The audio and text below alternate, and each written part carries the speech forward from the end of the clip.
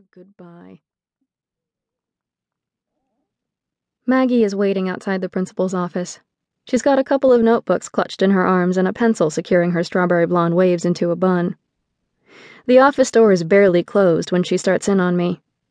"What were you thinking? You could have been expelled."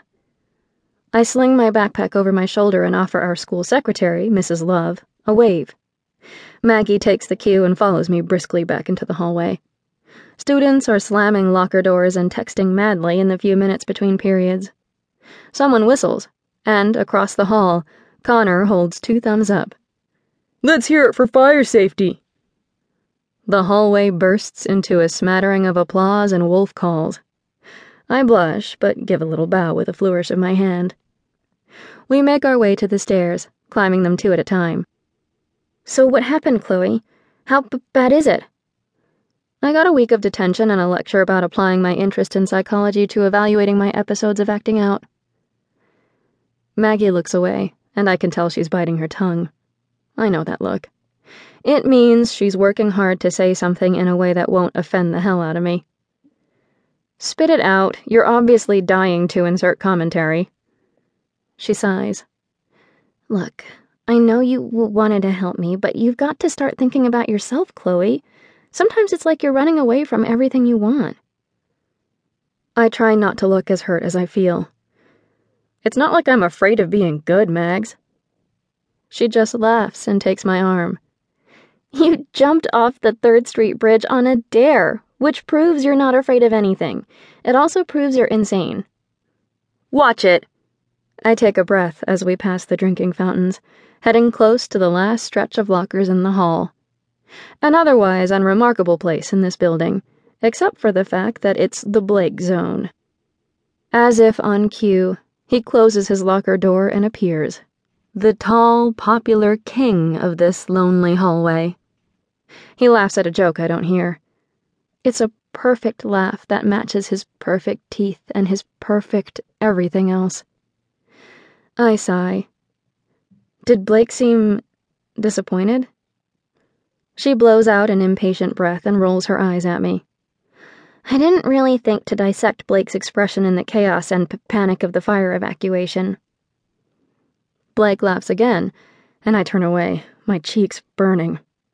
"Right, sorry." She gives me a sly grin. "Want me to go ask him?" I slump back against the wall with a sigh. How is it that I'm not the one who talks to boys?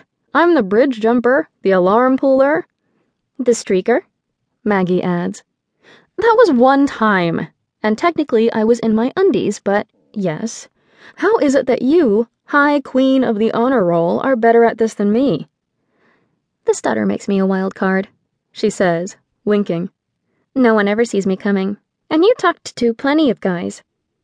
My gaze lingers on the stretch of Blake's polo across his shoulders, the ends of his hair curling over his collar. Yeah, well, not that one. "I've got to get to class," Maggie says. "Speaking of which, did you remember to pick up your GPA at the office this morning?" I feign a big, carefree smile. Gosh, I must have completely forgotten. But I totally signed up for the SAT study group you told me about. "And somehow forgot to ask for your GPA?" she asks, clearly unconvinced. Oh, who cares about a GPA anyway? She blinks at me, arms crossed. Every college you'll be applying to." "Right.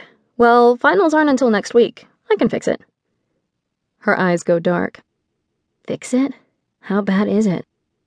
The warning bell rings, saving me from another lie. "Gotta dash. Study hall and all. Yep, that's me. Study, study, study."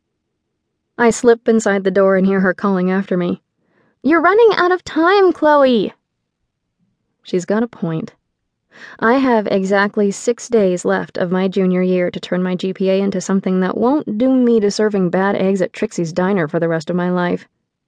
The urgency should inspire me to use every minute of my study hall period. It really should. I pick up my biology notes, but it's all cellular this and genetic that, and my eyelids feel heavy after 2 lines. Why can't I get my act together? Everyone around me is in full force.